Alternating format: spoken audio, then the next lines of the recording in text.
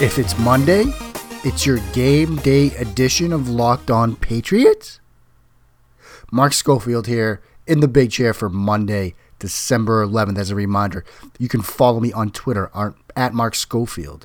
You can follow my work over at Bleacher Report, where I am the quarterback scout for the NFL 1000 project. You can follow my work over at Inside the Pylon, where I break down quarterbacks, passing concepts, and basically anything under the sun over at InsideThePylon.com.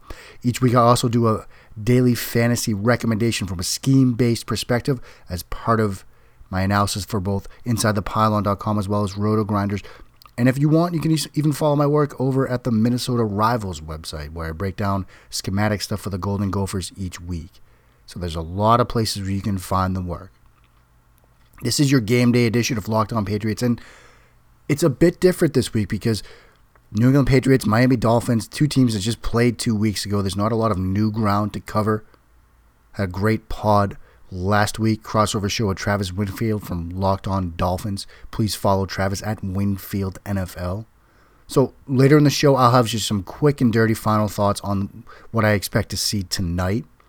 We're going to start with sort of some whip-around coverage from the Sunday slate of action. Patriots had a chance to clinch the division before they even take the field tonight. That didn't quite happen. But first, we're going to start in the NFC. And there's a huge story on the NFC side, which we'll get to. Hearts just breaking all over the state of Pennsylvania tonight. We're going to start with the Chicago Bears 33-7 victory over the Cincinnati Bengals. Not a lot of takeaways from this game other than this. The developmental arc of Mitchell Trubisky, it's been pretty impressive, I will say. Trubisky, not a guy I was incredibly high on in last year's draft class. Out of the big four quarterbacks, he was my QB4.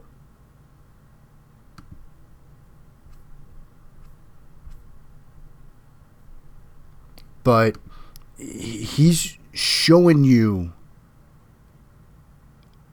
week in and week out now. He's getting better week in and week out. And, you know, what really sort of stood out to me watching him in this game, we saw the athletic stuff. You know, there was a touchdown run on an RPO play. There was a play where he was climbing the pocket. Defender grabbed at him. He basically gets parallel to the ground and somehow, while that's going on, manages to find his running back, Benny Cunningham, flip him the football. It's athleticism, improvisation, all that good stuff. But the next play, because that was a 3rd and 12 play, it sets up a 4th and 3. And they call a passing concept. He looks for his rookie tight end, Adam Shaheen, on a deep out route. It's like his 3rd read in the progression, but he not only gets to his 3rd read, he makes the throw with anticipation because he's getting through the reads quickly. That's how you know the game's sort of speeding up for him.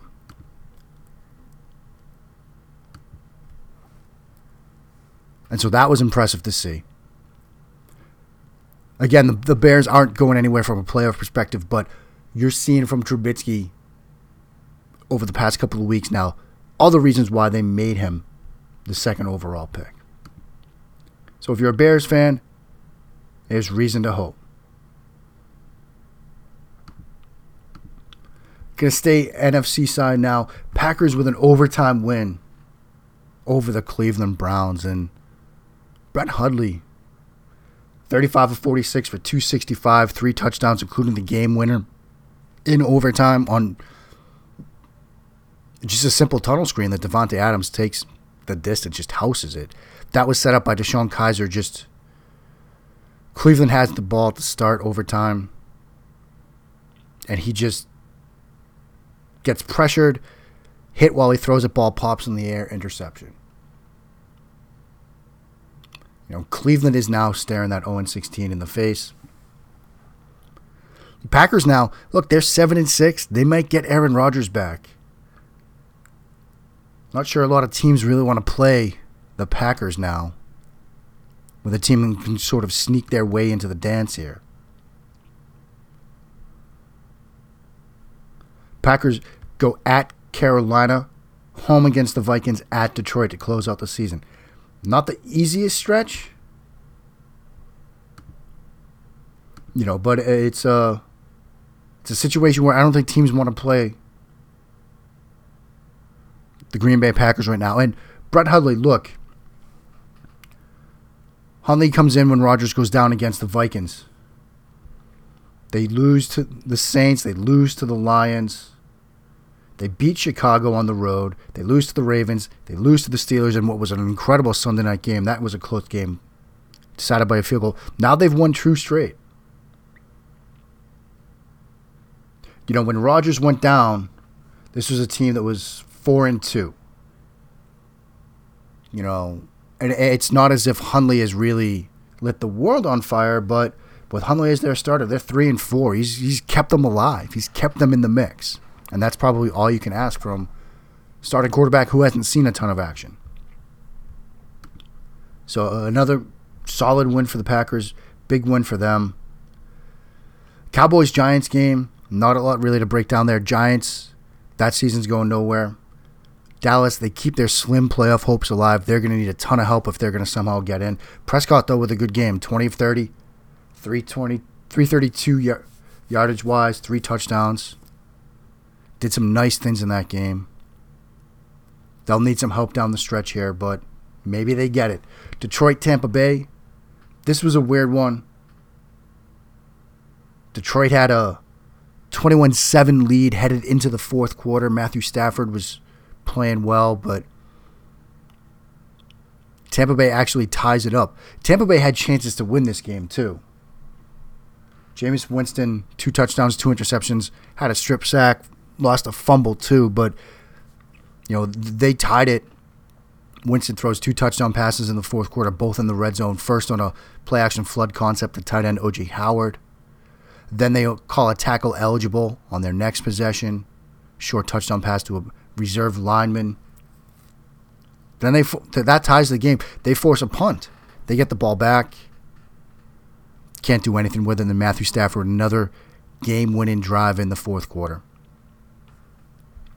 Other NFC action quickly to get to. Panthers over the Vikings. Not a huge day from Cam Newton, but when they needed him, ripped off a 62-yard run, which was huge in that game. Set up Jonathan Stewart's 3rd rushing touchdown of the game. Big win for the Panthers. Vikings now, they dropped to 10-3. Vikings were in the mix for the number 1 overall seed, but they're still in the mix, of course.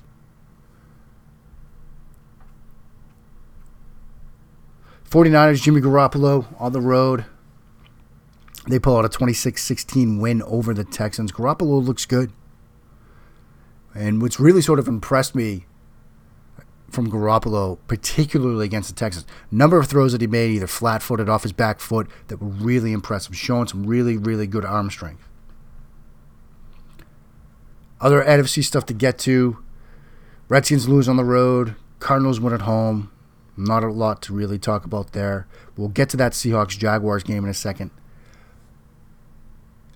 The big sort of marquee NFC matchup was that Rams-Eagles game, and there's no other place to go with this than Carson Wentz. Wentz goes 23 of 41 for 291, 4 touchdowns. Did throw an interception early, but bounced back from that. Threw the 4th touchdown on what people are speculating to be a torn ACL. And this might leave us with a situation where for the 2nd straight year, you have a young quarterback having an MVP-type season, and the season ends early due to injury. Last year it was Derek Carr. This year it could be Carson Wentz. He'll have an MRI today. We don't know the nature and extent of the injury. But if he's down, you know, he's been so critical to the Philadelphia Eagles this year. The things that he can do in and out of the pocket.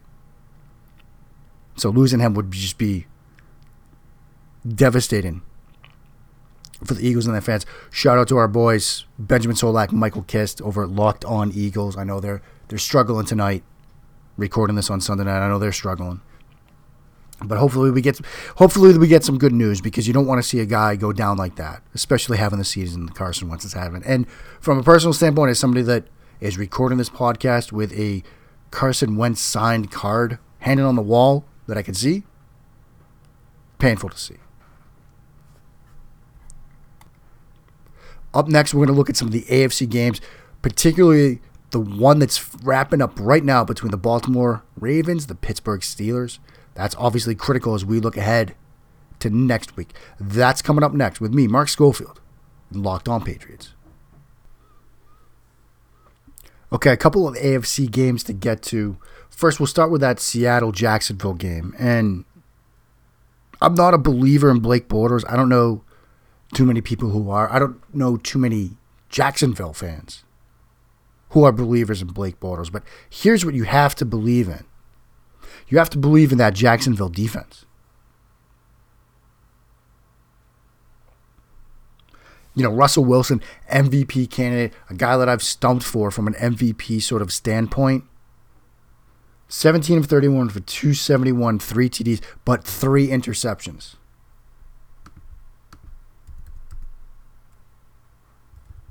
This Jacksonville defense is almost as good as it gets right now. Not just this season, but looking back over the last couple of years, or even more, this is a historically good defense. You know, overall DVOA right now, they're second in the league behind only Baltimore. You know, but their pass defense is still ranked number 1 in terms of DVOA. And their run defense, which was dead last in the league as of a couple of weeks ago, they've moved all the way up to 23rd. The Marcellus Darius trade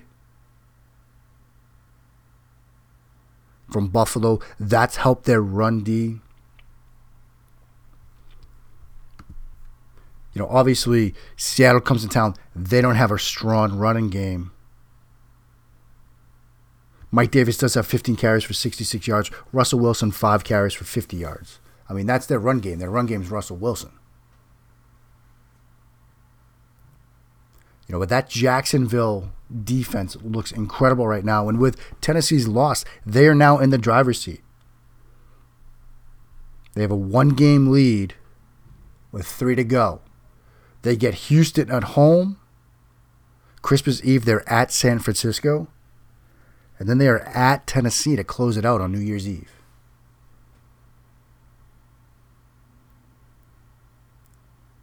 You know, in terms of the proverbial team you don't want to play right now, it seems like Jacksonville's that team.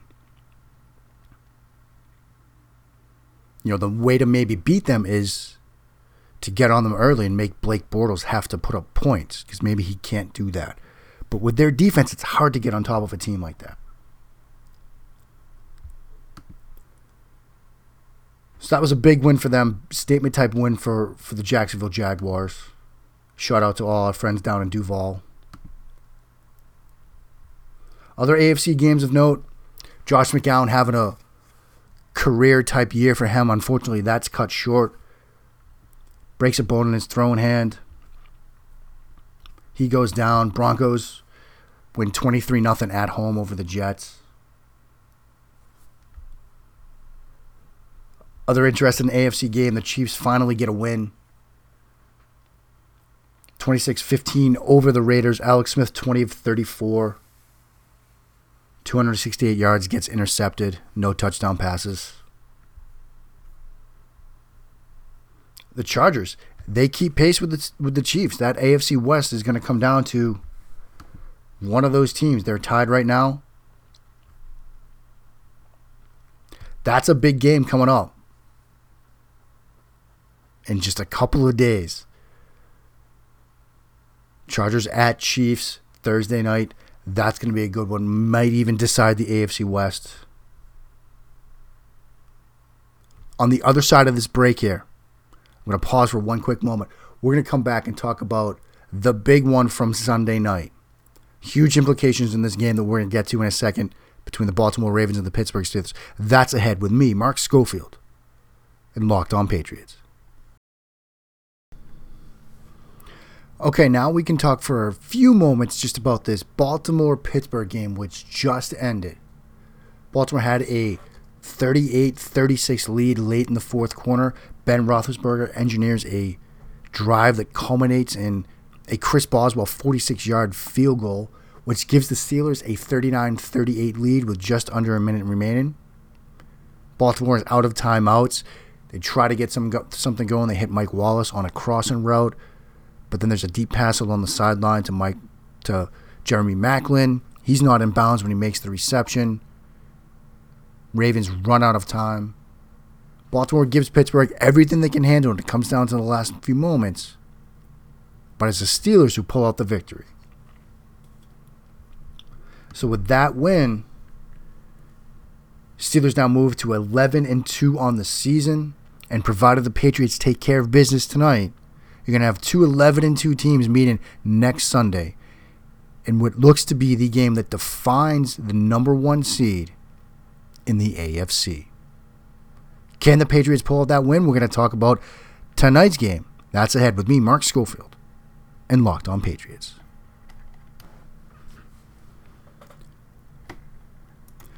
Okay, everybody, let's sort of close out this show quickly because, let's face it, these teams played each other just a couple weeks ago. There's not really a lot of new ground to cover. Covered some of that with Travis on the crossover show earlier this week. Well, last week. Again, this week is so different. But here's a couple of things, again, that I'm keeping in mind when both teams have the football. First off, when the Patriots have the ball, life without Rob Gronkowski. Gronkowski suspended for the week. How are the Patriots going to attack this Dolphins defense without their all-world tight end? From where I sit right now, I expect a couple of different things. One, I expect New England to pound the run game a bit. You know, when these teams faced off a couple weeks ago, Dion Lewis, 15 carries for 112 yards. Rex Burkhead had 13 carries for 50 yards. They had 196 rushing yards on the game. And that includes minus 4 yards from quarterback Tom Brady. So I expect the run game to be a factor. I expect to see a lot of Jacob Hollister and Dwayne Allen as blockers in this game. But when they look to throw, one question mark might be Chris Hogan. He did make the trip. Will we see Hogan back in the lineup? I would be surprised. You know, I think Hogan might be sort of a one last time they hold him out, make sure he's fully ready to go for that Steelers game in week.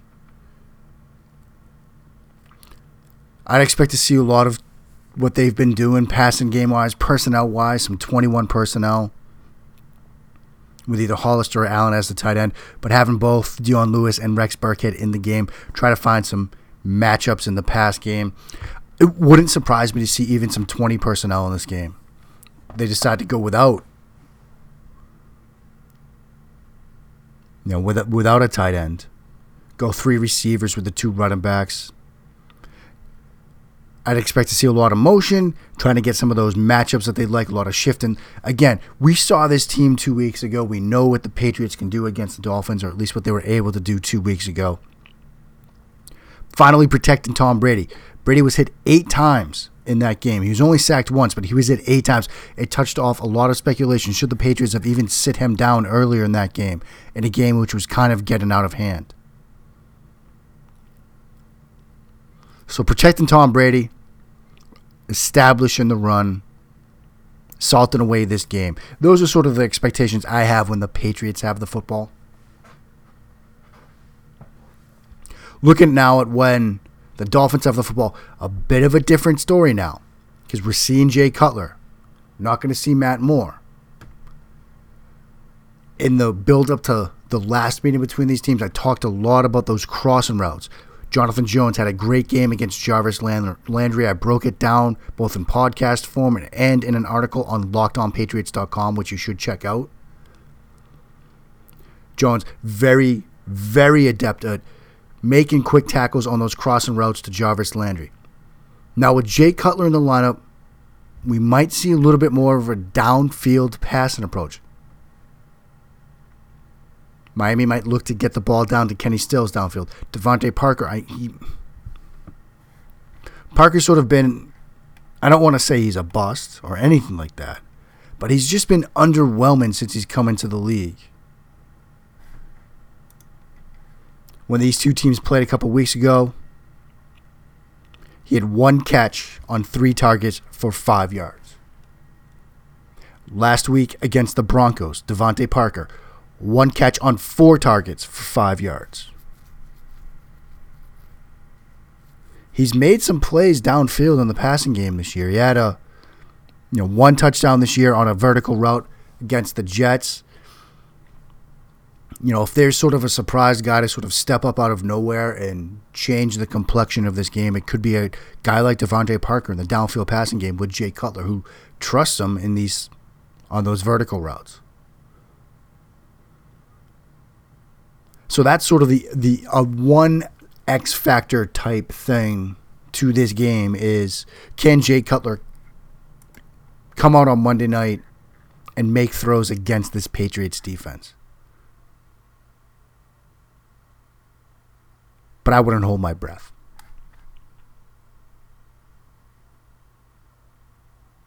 As far as a prediction, we talked about it with Travis. Things would have to go right, I think, from a Dolphins perspective. Things would have to really go right for Miami to pull off the upset.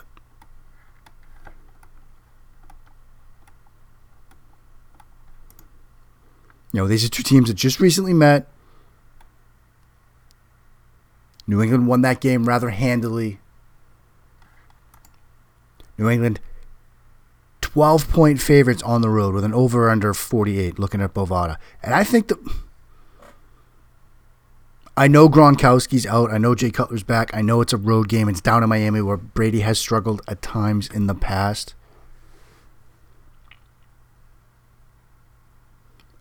But we're looking at a Patriots team that can really sort of put a stamp on the playoff picture. They can hat and t-shirt game with a win, they're in. Something tells me Belichick's going to have this team ready to go. A chance to sort of really not only just punch their ticket, but start to declare to the rest of the conference that, look, we are still the team to beat. Jacksonville's making noise. I get it. Steelers are still out there lingering. Chargers are coming on strong. But I think this will be one of those statement games for New England. I think they cover the 12. I think the over hits on that. But we'll find out in a couple of hours. I'll be breaking down the game, and I'll have a podcast for you in the wee hours of Monday night, breaking it all down. Until then, keep it locked right here with me, Mark Schofield, and Locked On Patriots.